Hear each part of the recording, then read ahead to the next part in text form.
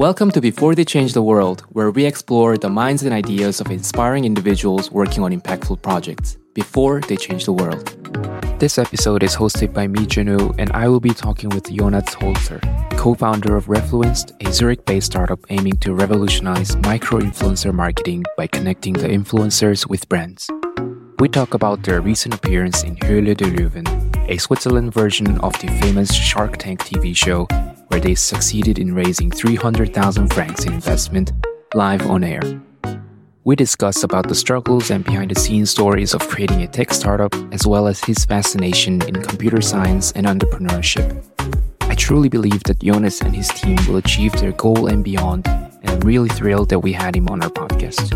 I hope you also get inspiration from this episode, and let's dive into the conversation. I guess we can talk about your project, Refluenced, first. Could you maybe just give a heads up on what it's about? Yeah, sure. Refluenced revolutionize the word of mouth marketing. And how do we do it? We connect micro-influencers with brands. We are an online platform where companies can create a campaign, and then influencers can apply for these campaigns in our Refluenced app. And the idea is, because these are really small influencers between like 1,000 to 20,000 followers on Instagram, that they only get the product as a reward. And for that reason, the whole system is much more authentic. Influencers are only applying for stuff they really want, and brands get also in return communities of these influencers which are much more relevant to them than usual. And because we also are only focusing on small influencers, we have a higher localization effect. Like the spread is much lower than in comparison to the macro influencers. What do you mean by spread? Like, what I mean is, if you have, for example, 1 million followers and you post something about a product which is only relevant for Swiss people, then for the majority of the audience of you, this product is not relevant, right? And if, for example, I'm a company based in Zurich, then it's much more clever for them to only focusing on people who actually speak to people who are from Zurich only. Absolutely. Right. Yeah, you became this official company in the beginning of 2022 as a GmbH, that's the name? Yeah, right. What does it actually mean? So basically, in GmbH means in English limited company, like it's the same concept, yes. Mm-hmm. And that was a big deal, I guess. Yeah, basically for us it meant 100% commitment. Like all of the founders, we put also our own money into it. So in total we basically invested 50,000 from our own money. And also we got some awards, like the Innovation Award from the University of Zurich with 10,000 Swiss francs, and Venture Kick first stage also 10,000 Swiss francs. And this helped us basically to 100% commit, because for us it was clear from the beginning that if we want to make something serious out of Refluenced, and I think we owe it to the idea, because we really like it and really see the vision behind it logically. We said 100% commitment, and with that money we really could kickstart it, make an MVP, then sharpened it, went to that with already to some competitions. For example, I personally am into Refluenced since 1 year, since November. Maybe I can talk about how the idea came up. We are 3 founders, Quentin Hasler, myself, Jonas Holzer, and Felix Greiner. And Quentin Hasler, he also co-founded the Sunrise Festival. This is a music festival in Sunrise, which has mainly a young audience. It plays techno music and everything, and it's a winter festival. So really cool idea, but how do you market that, right? And they came quickly to the conclusion, influencer marketing would be a great way to do it. But like the classical commercial macro influencers, so-called, the one with over 150,000 followers, are way too expensive and are also not really serving the purpose. So they really manually wrote on Instagram to everyone, hey, are you interested? We give you free tickets, but please tell the people about Sunrise Festival. But it got way out of hand. It was really complicated to orchestrate like over 100 people, right? And then the idea of Refluenced was born. And it started then into development process already in 2021, the beginning with Yannick Müller. He also is an ETH graduate, computer science, and Quinn Hasser and Nicolas Ditwa, basically. And they made the first prototype. But then Yannick Müller founded his own startup. The best reason to leave another one, right? Okay. And got actually YC funded. And then I took over the CTO position in November. And what we had there was like a really conceptual but already working on the basis an MVP. And then my job was to elevate it to something which actually is business worth, right? Yeah. Got it. So you joined after Quirin's initial idea. Exactly. And Felix, the marketing chief I mentioned, he joined in September last year to the idea. And then we co-founded the Refluenced as a GmbH in February, also with Nicolas Ditwa on board, our creative director at the time. Yes. Cool. Yeah. So you are a CTO, but you said you also brought it from MVP to current stage. And what were you in charge of particularly? Maybe I can speak about how I actually came to Refluenced and what my job description was, or the one I gave myself. So a friend of ETH, which Quirin knew and myself as well, he told me about this idea, like, hey, Refluenced influencer marketing. And I myself already had a little background in that, but maybe to that later. And I knew this as potential, really cool. Then I drank coffee with Quirin. And actually, like, what is really uncommon is that we didn't knew us before, right? Like we then realized that we already met 3 years ago and we knew a little bit, but that was more coincidental. But we just started without knowing us before, and it was a match. Like it was really lucky that we also really understand us on a human level.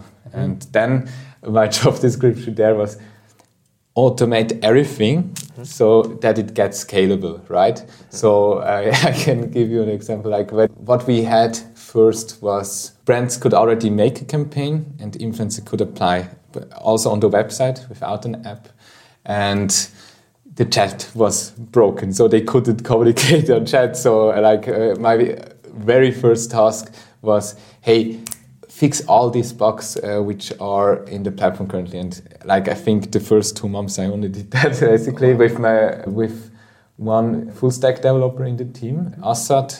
He also started the MVP. He's really there since the beginning. He's from Pakistan and a really cool guy to work with, and with him basically we orchestrated that. And then I remember I was 10 days at Refluenced, basically jumped into the cold water because previously I didn't lead such a project. I needed to know all the technology we have and get to the level, and then after 14 days or 10 days, the server broke down and nothing worked anymore. And I made a night through, and this night basically was for me to jump into the cold water, and I could really dive deep into the project and knew then what maybe takes 3 weeks, or what I imagined to take 3 weeks. I needed to know it by the next day because nothing worked anymore. And then ironically it was an issue on the Amazon side, so we host our server at Amazon, and I could then fix it on that. Yes, so that was the kickstart for me basically. And then where I see myself now, what I do is I am basically part of the vision. I create, or I help to create with the other founders the strategy, and then giving ideas where we are headed. The problems which we have now are much different than before. After this story I told you, then we needed 2 automate everything, right? And previously, influencers, when they posted something on Instagram, how could they put it on to our platform? They needed to upload it manually. They needed to screenshot the insights. Insights are basically how good the content performed, like the reach of the content, like story, post, reels, that's what on Instagram is, right? And also how many clicks, for example, on a link happened and everything. And this is quite important for us, actually, because we have a performance-based business model. So that means brands pay us by clicks and reach they generated. Right. And so then the app was basically a measure to get to that data in a more efficient way, right? But maybe we can deep dive to that later. Sure. Yeah. First, I want to mention that I watched how do you say that? Höhle der Löwen. You were aired last month? Yes, that's right. So for listeners who don't know, it's basically Shark Tank of Switzerland version, with startups pitching their ideas to the venture capitalists. And you got a big funding from Anja Graf. Yeah, that's right. Yeah. And I don't know, like, first of all, how did you end up in that TV show? Okay, yeah. Like, you need to remember, like, this was in March this year. So it was actually quite a while back, and we hadn't really figured out any details we have now, right? So first, I mentioned previously like a pitch, my first pitch, and that was in Vaduz. And I was with Kirin there, and we pitched the idea in front of some VCs and some founders who already build up unicorns, like really experienced people. And that was part of Start. Start is like one of the biggest startup, I say, convention, like in Switzerland. And they gave us basically the idea, hey, how about instead of paying, or how about instead of letting the brands pay on a package basis, let them pay on a performance-based model? And we were like, oh, that's actually a really cool idea. And then our competitors are more like the direction of Google and Facebook. So we had this idea 2 weeks before actually we went into the TV show. So actually we built that out really quickly, like this performance-based model, and we still use it today. And we created a pitch and everything. And how we ended up actually in the TV show was last December was the first audit. And the day before we were at Venture Kick for this first 10,000 Swiss francs I mentioned, and we were really focusing on that. And then on that audit, we were still really numbers driven and thought, hey, now we are in front of an expert committee, which basically tells us how good the idea is, or if this is even worth it to watch on television. But the reality was, after the pitch came out, these are all entertainers, like 3+. This is the television, how is it called? Center. Yeah, you know what I mean? And they told us then, yeah, we really like the idea, but you will do that in a more entertaining way in the show, right? And we were like, oh, fuck, we completely made the pitch in the wrong direction, right? And so for that reason, we only ended up in the backup position for Höhle der Löwen, actually. Wow. So for us, it was not sure that we even aired. And then we got a call 2 days before the show. Hey, congratulations, you have the chance to go into the show. And we were like, oh, that's nice, but we are completely not prepared for that, right? And ironically, we were actually preparing for the second stage of Venture Kick the 2 days before. So we were first focusing on that, and we actually didn't got that, which was then in the retrospective good for us. That's a little spoiler. And then we said, fuck it, now we are really making the best of it. So starting 36 hours before the show aired, we created a pitch. We also needed to print out T-shirts, like these banners which you have in the show, where the Refluenced logo is. Everything we needed to do overnight, basically. And like we need to came up what is a good valuation for us. Like all this business driven stuff. We were so early stage that we basically needed to really invest some time to come up with that, I say. And then like the television shows basically then it was the day of the television show where we got filmed, and we were preparing our pitch on the parking lot outside, and then we got another call like, hey, where are you guys? Like, we are waiting for you. And then we got that they expected us 1 hour earlier than we actually thought. And then without really preparing the pitch once, we went into the television show. Like, we needed to do makeup and everything. And then we thought, nice, now we finally can like go over it for once. And then again, like, hey, sorry, now is the start of the show. And we didn't even complete the pitch once before. So then we entered the room, like with the Löwen. The lions, 5 lions are already, or sharks in English, are already sitting on their chairs, staring at us. We enter the room and see 15 cameras. And like, okay, now it gets serious, right? And then we did the pitch for the very first time in the show itself. Yeah, that was quite exciting. I also found Corinne's post about it, saying that in the parking lot it was your first, and then, but didn't even know that you had actually like the first, like a. Yeah, that's insider information. Wow. Yeah. But I guess it went well because you got 2 offers, right? Yeah, so we got an offer from Roland Brack. He is well known in Switzerland for his online shop brack.ch. They sell like every kind of product, and from Anja Graf, as you already mentioned, and she is really invested into housing, and she has basically like with Vision Apartments and Airbnb for businesses. Yes, and we went with her because she's more international than Roland Brack. He's really focused on Switzerland, right? And yeah, she has some similar expansion plans than we have, and it's quite a good match. Yeah. What did you feel like? I mean, when she said 200,000? Yeah, in the television show we got 200,000 for 7%. Right. Yeah. How did you feel? Yeah, it was like remember the backstory. We were like really early stage, not completely unprepared, enough prepared, but like on the minimum level, I say.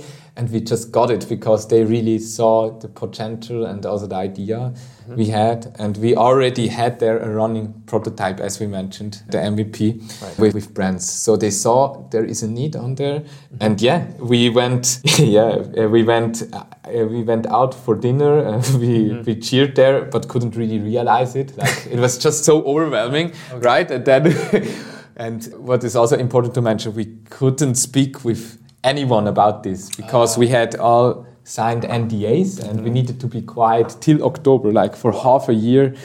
No one could know, and we just got magically, I say, an investment, and that was the backstory for that. Oh wow! Yeah. Okay. And so actually it was so overwhelming that we didn't even really went partying or everything. Like it sank in the next days, and then we got like the money like in the next 3 months actually also on our account, which is actually really fast. We really love to work with Anja because she has already so much experience. She bootstrapped her own company basically. Like she was 17 years old and everything. She got really good context, and Vision Apartments as also a brand partner for us is really interesting.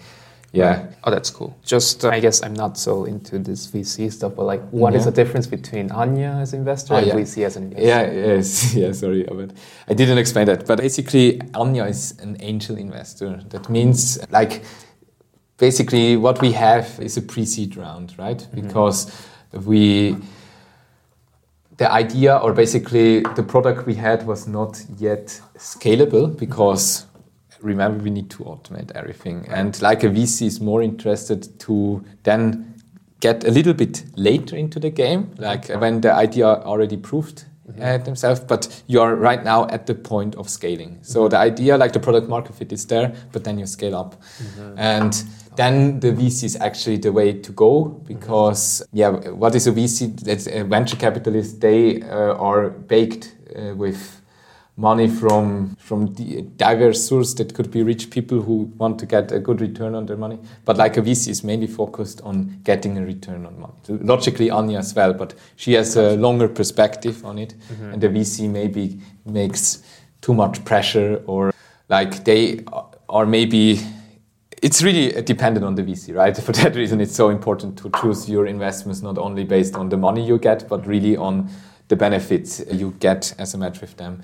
But then maybe they are headed into an early exit, because then they get money and we maybe see another vision for ourselves. You actually had a startup before, and I want to ask you, like, how did it happen? How was your first encounter with startups?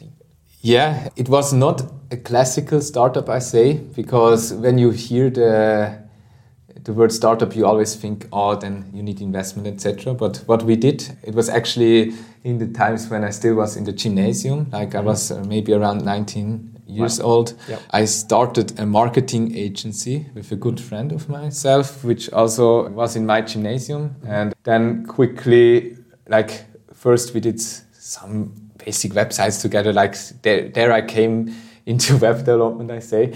And then we saw the potential. Like, I'm originally from Obwald, that's in the middle of Switzerland, actually. Like, which canton? Canton of Obwald, actually. Oh, wow. Yeah, no worries. Yeah, it's so small, no one knows it. But in the center of Switzerland, we really saw like the potential for a marketing agency which give a little bit of more innovative ideas. Like, we are a lot younger, we understand like maybe ideas a little bit better than more marketing agencies which are already longer in the market, right? So then the third co-founder came into the boat. So basically it was myself, Joel Wies and Lars Kindle, and he studied previously at ZHDK, CAST, and that's like a mixture between marketing and video creation, and like really a good overall study to get into marketing, I say, or to do content creation generally. And I was then like already studying at ETH then, so like the first year it was only me and Joel together, and then we brought Lars into the boat, and that was like the backstory. And we got then we made some cool works with established companies. For example, Atesso. I was there responsible for like everything IT based, right? So I created websites there and etc. And Joel and Lars were more like brand focused, right? And corporate design and everything, like design wise they did. And then actually I stepped out of the company as a co-founder. I was just then on a project basis because I continued my computer science. Right, your bachelor's. Yeah, my bachelor's in computer science, and Joel and Lars were more like they really then gave up their studying actually, like and focused on that. And so that was my first encounter basically in the company founding world, and because it was a marketing agency, it also gave me a lot of insights and idea and inspiration how to make the influencer marketing world a little bit easier to use for brands, let's say. And I mean, so you started this when you were in gymnasium, when you were 19? Yes, and then like it was, I think 1 or 2 years, I can't even remember, like it was more on a side business level, and then like when Lars then came into the boat 2020, I think, or 2019, 2020, in that around, then we really took it seriously and committed ourselves. And then like I couldn't do the bachelor on the side, to be honest. And so I needed to make a decision. But like that's super cool that you already had an experience before. I guess that helped a lot.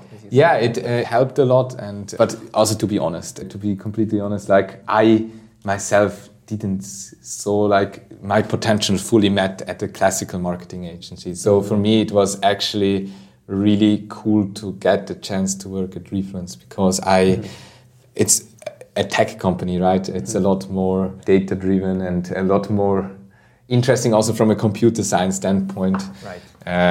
Instead of just creating websites, I say, right? Speaking of that, I want to go to a tangent here and ask you why you started studying computer science. What fascinated you about this subject? Yeah, that's a good question. Yeah, one of my first encounters, I think. Okay, my father is also into informatics, computer science, and he was and is still a little bit of an idol of me, like I someone to look up to, and so it was.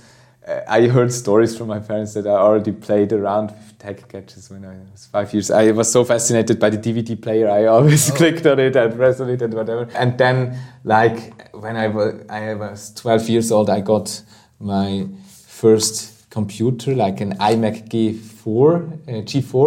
It's like. It's also called a lamp because you can move around the monitor in a free way. It's really cool, yeah. Okay.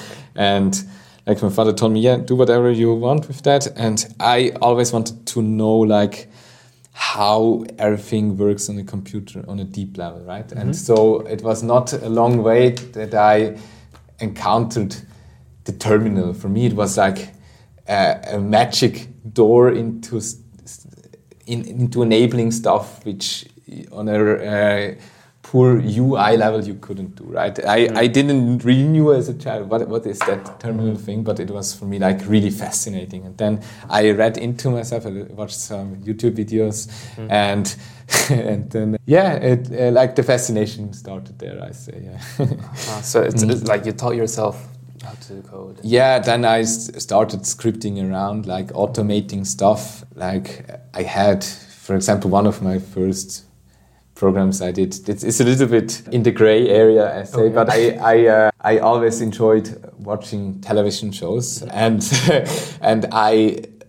I streamed in Switzerland. That's legal for the listeners who are not in Switzerland, but you can stream legally from any sources TV shows. And then I made an application, Swap Spider, I think it's still online, which you can stream and download in an automated way, these television shows. And I also made then the website with a backend on PHP. I know it's really stupid, but it was the first encounter, right? And databases and whatever, and so this was like one of my first coding projects, I say. And how old were you back then? Maybe like this application, maybe 16, 17 or something. But like scripting around, I was maybe 14, where I, for example, saw some websites and I wanted to get the data into a script and do something with it. This was so like the first thing for me. And then Bash basically was my first, in quotas, programming language. Then Apple scripts poorly on the Mac. I know no one uses it, but for me it was a cool way to automate stuff. And then like I started with Java. And actually I got the knowledge of Java in the gymnasium. I could pick the computer science as a topic, and then I got more serious, I say. Wow. Yeah, and always web developing a little bit on the side. Yes. That totally makes sense why you now are doing computer science. So we have a sector in our episode where we ask you a question and you have to answer within 1 minute maximum. 1 minute, okay. Yeah. It's to test your intuition, and one sentence or one word is totally fine as well. Okay. So we have in total 7 questions. So yes. Let's get started. Hiking or climbing? Oh, I love both, but if I need to decide, climbing. Okay. What gets you out of bed on most mornings? Yeah, for me, the thought to invest in something I really believe in, like creating ideas with Refluenced, which hopefully help like solving a problem we saw, like the problem of matching micro-influencers to brands. And like this helps me every day to go out. That's a great answer. Who do you look up to or admire? Yeah, like one of my first idols was a classical one. I know Steve Jobs. I read his biography 3 times, but maybe his leading style can be a little bit argued, but like his visionary. And also like as a company, I always admired Apple, like in their simplicity and how they solve problems, which then like everyone can profit of, right? For sure. Hyperloop or flying car? Flying car. No reasons? Yeah, because I love the free. I'm a person who really loves the freedom to go anywhere they want, right? And the Hyperloop already really puts you in constraints, right? Logically. And a flying car, I can imagine myself buying one and fly to Italy. Why not? Why not? What's on your bucket list? I want to travel a little bit more, like maybe after or with Refluenced when it gets a little bit bigger. Right now it's just not possible time-wise. I want to get climbing a little bit more, like maybe at some point the Matterhorn or something, I don't know, would be cool. Also like on a Refluenced level, I really want to see Refluenced as a name which gets recognized in every company on a marketing level. Like it's then clear, we also need to invest in influencer marketing and not only in online ads because of the authenticity and everything. And I want maybe a family sometime. And I can't really say if I stick in Switzerland or maybe, because I really think I really want to go out into the world and experience stuff. Basically, that's the short answer, maybe. Got it. It's kind of correlated to traveling, you wanting to travel. Yeah, right. If you had 1 million francs right now, what would you do with it? Invest it into the company. Yeah. And maybe pay us a little bit better salary, a little bit, but no investing it. Yeah. Fully invest into Refluenced. 90% maybe, 90%. 10% in the stock market. We need to have a backup, right? Well, the last one, I didn't have a great terminology, but micro influencers or global influencers? Macro. Macro, yeah. Yeah, that's a short answer for me. Micro-influencers, because of the authenticity, right? And the local factor. Right? Gotcha. And actually, it's, I don't...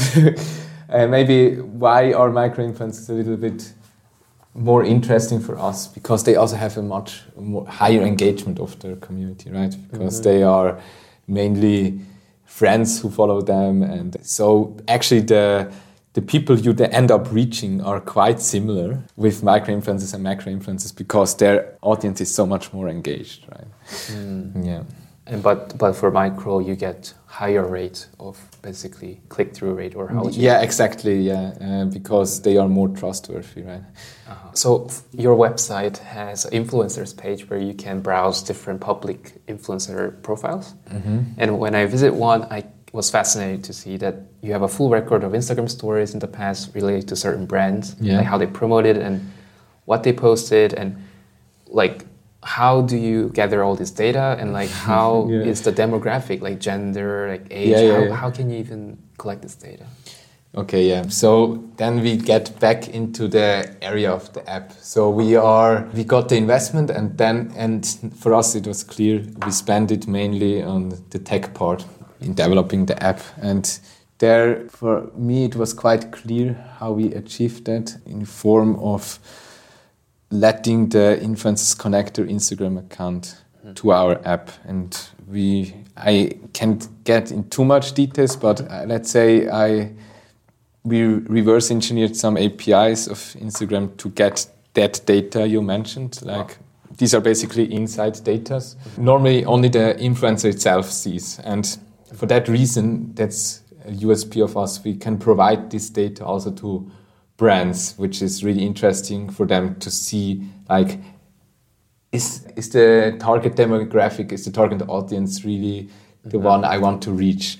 And because this data is so valuable for us, we even upsell that to the brands. So they can basically buy then pro package to then see the data and filter influencers also. So because the campaigns end up then in the app, the influencers can apply for them.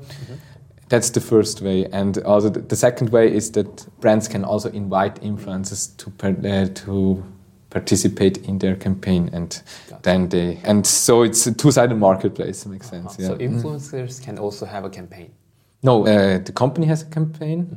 I give you an example. For example, Ochsenschuss is a good partner of us, and they want to promote their new shoe collection, for example. So they can give these shoes for free to influencers, and they then, for example, create 3 stories and a reel.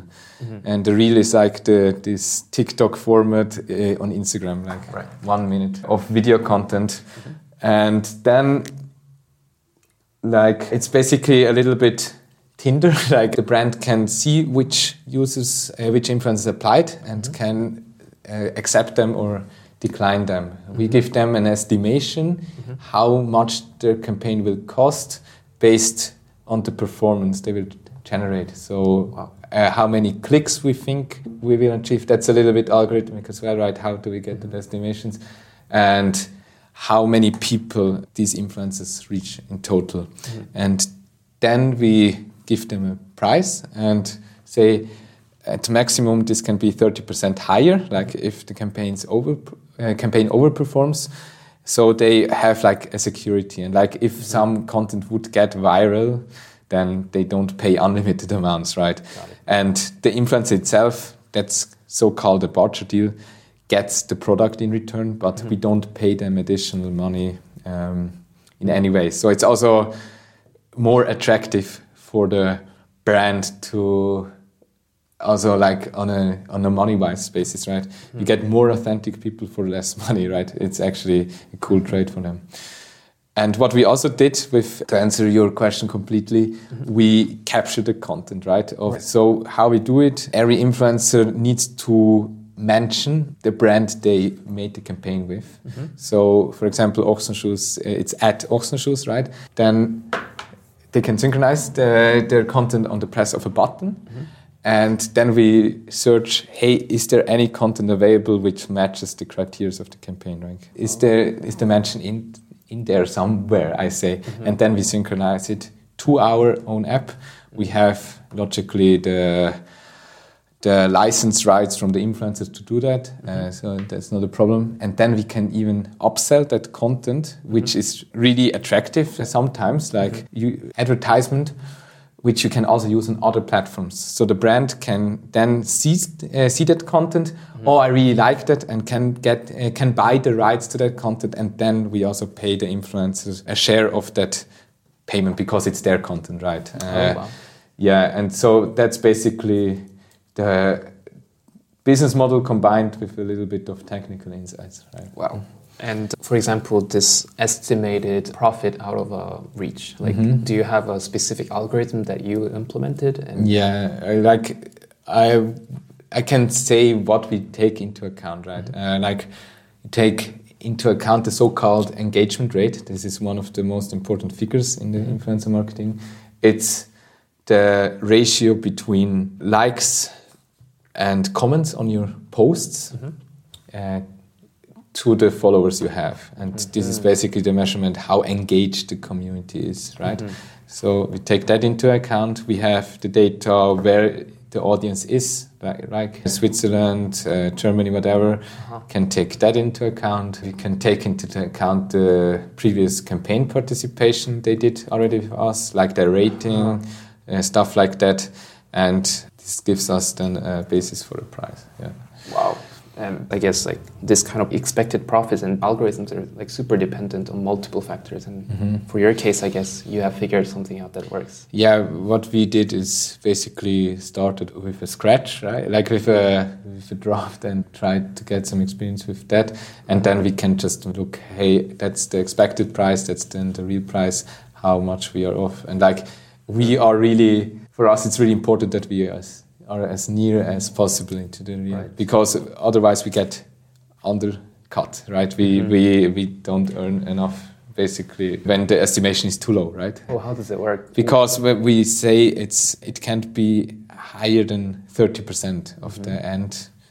Like, let's say the campaign, you make something with 10 influencers and they have maybe average follower basis of 2,000. And then this could be maybe 600-700 Swiss francs, which could come out, right? And then, like, an influencer made a reel which got viral and it had 10 times as much reach as estimated, right? Then they only pay us in total 30% more than we estimated. Like, if we say 700, it can be not higher than 700 plus 30%, right? Gotcha. And like, if we then estimate too low, we basically undersell ourselves, right? Oh, yeah. And if you overestimate, then it's less attractive for them to pick influencers, and that's actually, like, it's a real challenge which we are constantly trying to get better, like the rate of positive matches. Like, it's basically an influencer who applies for a campaign but always gets declined. That's a negative experience for him, right? And a brand who wants to make a campaign but only get basically influencers who are not attractive to them, that's also not a good experience, right? So what we are trying to do is, based on some recommendation algorithm, to recommend to the influencers campaigns which are matching their interests. This is now really easily done. Like, we get their interests from the brands and we get the interests from the influencers and we match them. It's quite an easy algorithm. But if you think about it, our end goal is to help, for example, new influencers who never participated in a campaign to also get picked up to brands. So what we want to do, and we are on it, and the development is that we place influencers who could be a fit as recommended influencers to the brand side. And then we take also some ideas in, for example, like influencers can favorize a campaign, right? So they get then a reminder notification 2 days before it starts, hey, maybe it would be a good idea to apply for. But this is a really good hint, for example, to see, they are interested in that campaign. Maybe, if we are clever, we show that as recommended influencers also on the brand side, if they match also like there, to higher this positive rate. That's, for example, one insight I can give you. Yeah. Oh, wow. I had so many questions. I don't know if we can actually manage everything. But yeah, if you want, we can speak about the influencer contest we did. Yes, I was about to jump there. Really? I'm sorry. So, yeah, what was it about, like Refluenced contest, and how was it? Yeah, the Refluenced contest, that was actually an idea Green and his team back then in Sunrise already did. Like, the idea is, hey, how can we get really cheap marketing with a virality factor in it, right? So back then at Sunrise, they promoted their festival with influencers, with 128 influencers, and they needed to do challenges. And that was the concept. And we took it over to Refluenced and maybe made it a little bit more fitting to our brand, because they made a challenge. For example, they presented a product of their choice to the camera, and then the audience of both influencers could vote for them. So they reposted it again and said, hey, people, this is Refluenced, I'm participating in the contest, please vote for me, right? Yeah. So the network was already extended to the influencers. And then we also started with 128 followers, and then we had a challenge with one of our partners now. This is a social media app from Switzerland. And then they made a video about that and like what interests them in Switzerland. And then the third or fourth challenge was with Ochsenschuss actually. And like, remember the participant size always shrank by half. Like, right, when at the beginning we took 3/4 over and then half. So, and I think 16 influencers received these shoes, and they needed to make an interesting video with transitions on it. So it was already really, they already were really deep into the challenge, and really also then said to their people, again, to their audience, hey, repost that again, so even more people vote for us. And then at the end, 4 people were left, and we needed to do something really big for the finale. Right. So then Anja Graf came in handy again. She was also a partner with Vision Apartments for us. We let them come to Basel, to the Vision Apartments from, I think it was 2 weeks ago, from Friday to Sunday. And it was also really cool for me to meet some influencers, get their feedback in a more direct basis, and also for them to meet each other's. And then we went at Saturday to the Europa Park.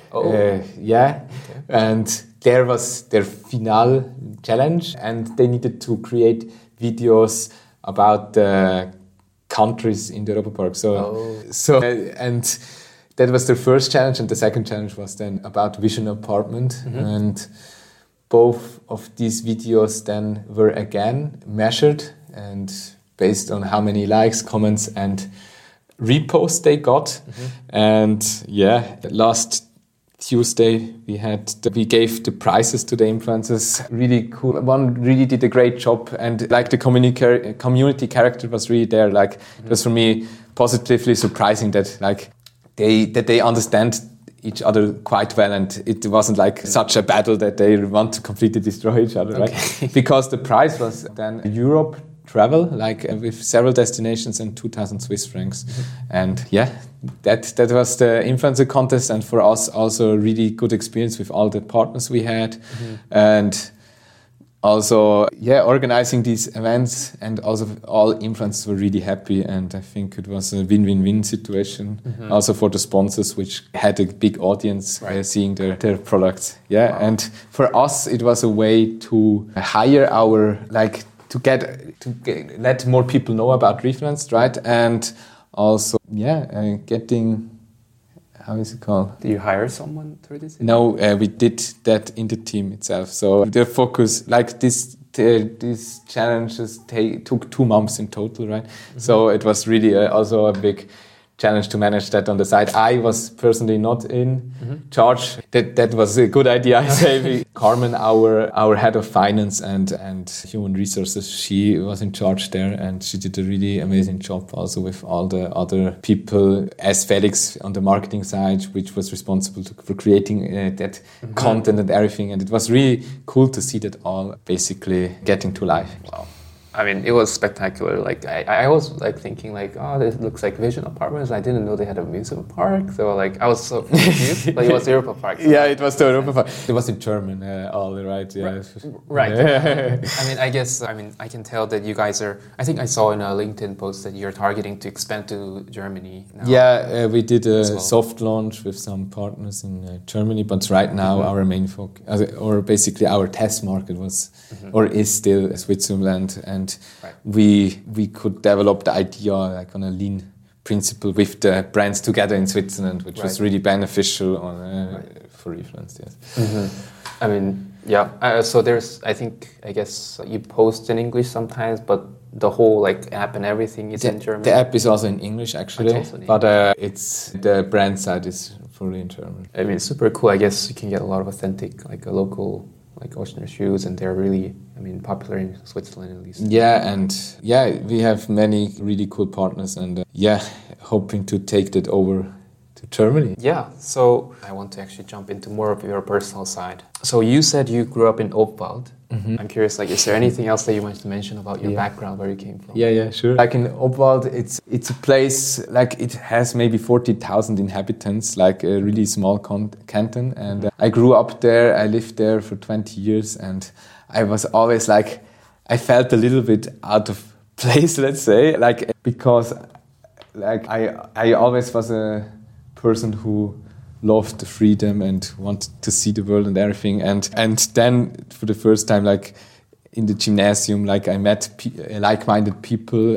For example, Joel, where we created collective agency, and And for me, like, this was a really interesting experience, like having that nature, which I still love, like the mountains, skiing in Obwald. This was for me really cool, but like I never felt that, like, that this was the place I want to end up, right? So for me then, when I moved to Zurich 2018, it was like a whole different world, like ETH and very, very interesting people, more like-minded people than ever. It was for me like a revelation, right? And I'm still connected to Obwald. I am there maybe every 2 or 3 weeks, but I really love Zurich and the way possibilities can end up then in a startup, right? In Opal, there's no chance for startups? There are some incubators, but the likelihood for that is so much lower because you also need to have educated people. You need to have you need to have a mass, right, of people which you can filter out. And if not enough people live there, you can't just say people from Zurich come to Obwald, right? Like the established companies can do that, but as a startup, what is your daily schedule like? I am really flexible, I say, but like normally I maybe wake up around 8:30 or something and head to the office at 9:30, but then I stay like often also after midnight because I'm more the night person personally, and I have what I do in the daily business is like besides creating ideas, I also need to convert them to something which is actually usable, right? And so we have a team in Budapest, which I am happy to lead, and we have still Assad, our original full stack developer in Pakistan, and together basically, and we have 60% designer, Kyle, designer, which also is in the company since March actually, and so basically I then have a lot of meetings where I need to manage this kind of stuff, like first getting the idea together with Kyle to something which can be used. Then I have call with, for example, with Assad, backend stuff that. Then the front end, actually I didn't even talk about the tech stack, but in the backend we use Django, which is running on Python, and it's in my opinion a really super cool backend because it's also scalable and it uses an SQL database. Normally you can also you could use it with no SQL, but we decided for SQL, and we use PostgreSQL. And in the front end, we use React for the brand side. And on the app, we developed on Flutter, like from Google. And it has the advantage that you don't need to develop it native on iOS and Android. It can be rolled out on both platforms. Gotcha. Yes. So then we have a Flutter developer in Budapest and also React developers in Zurich and in Budapest. Yes. So then basically from backend we go to front end and have a call there. And then daily business, like a lot of time it's really also not as interesting. Like for example, finding bugs, like a lot of testing. I do personally code reviewing, etc. I also code sometimes still, but that's a little bit of a problem. I'm more now in this managing position, which I also like, but I still do, like, for example, I love SQL, do there some stuff, and some bug fixes I do also myself if needed, but like the big features and everything I don't do anymore personally. Gotcha. Yes, and then like after I code reviewed or whatever, then the new feature can launch first on the dev server where can be tested also in the team, and then on the main public server. And then like hobby-wise, I love to climb. We also climb together actually in Gaswerk Schlieren, and I try to take my time there, but I'm really a little bit, it's a little bit hard for me these days. But like I started climbing also because of Obwald, maybe because of all the mountains, when I was like, I think 12 years old, and first in the hall, then I went into different climbing camps, like in Canton of Vallis with some 3,000ers and also glaciers. And then Canton of Ticino, Susten Pass and everything. And this is for me like a possibility to chill a little bit, to relax, because for me, I don't know how it is for you, but when I climb, like I put my smartphone away, I'm disconnected from the world, and I can try to achieve the goal to go up the wall, right? I mean, what else can you do? Yeah, what else can you do?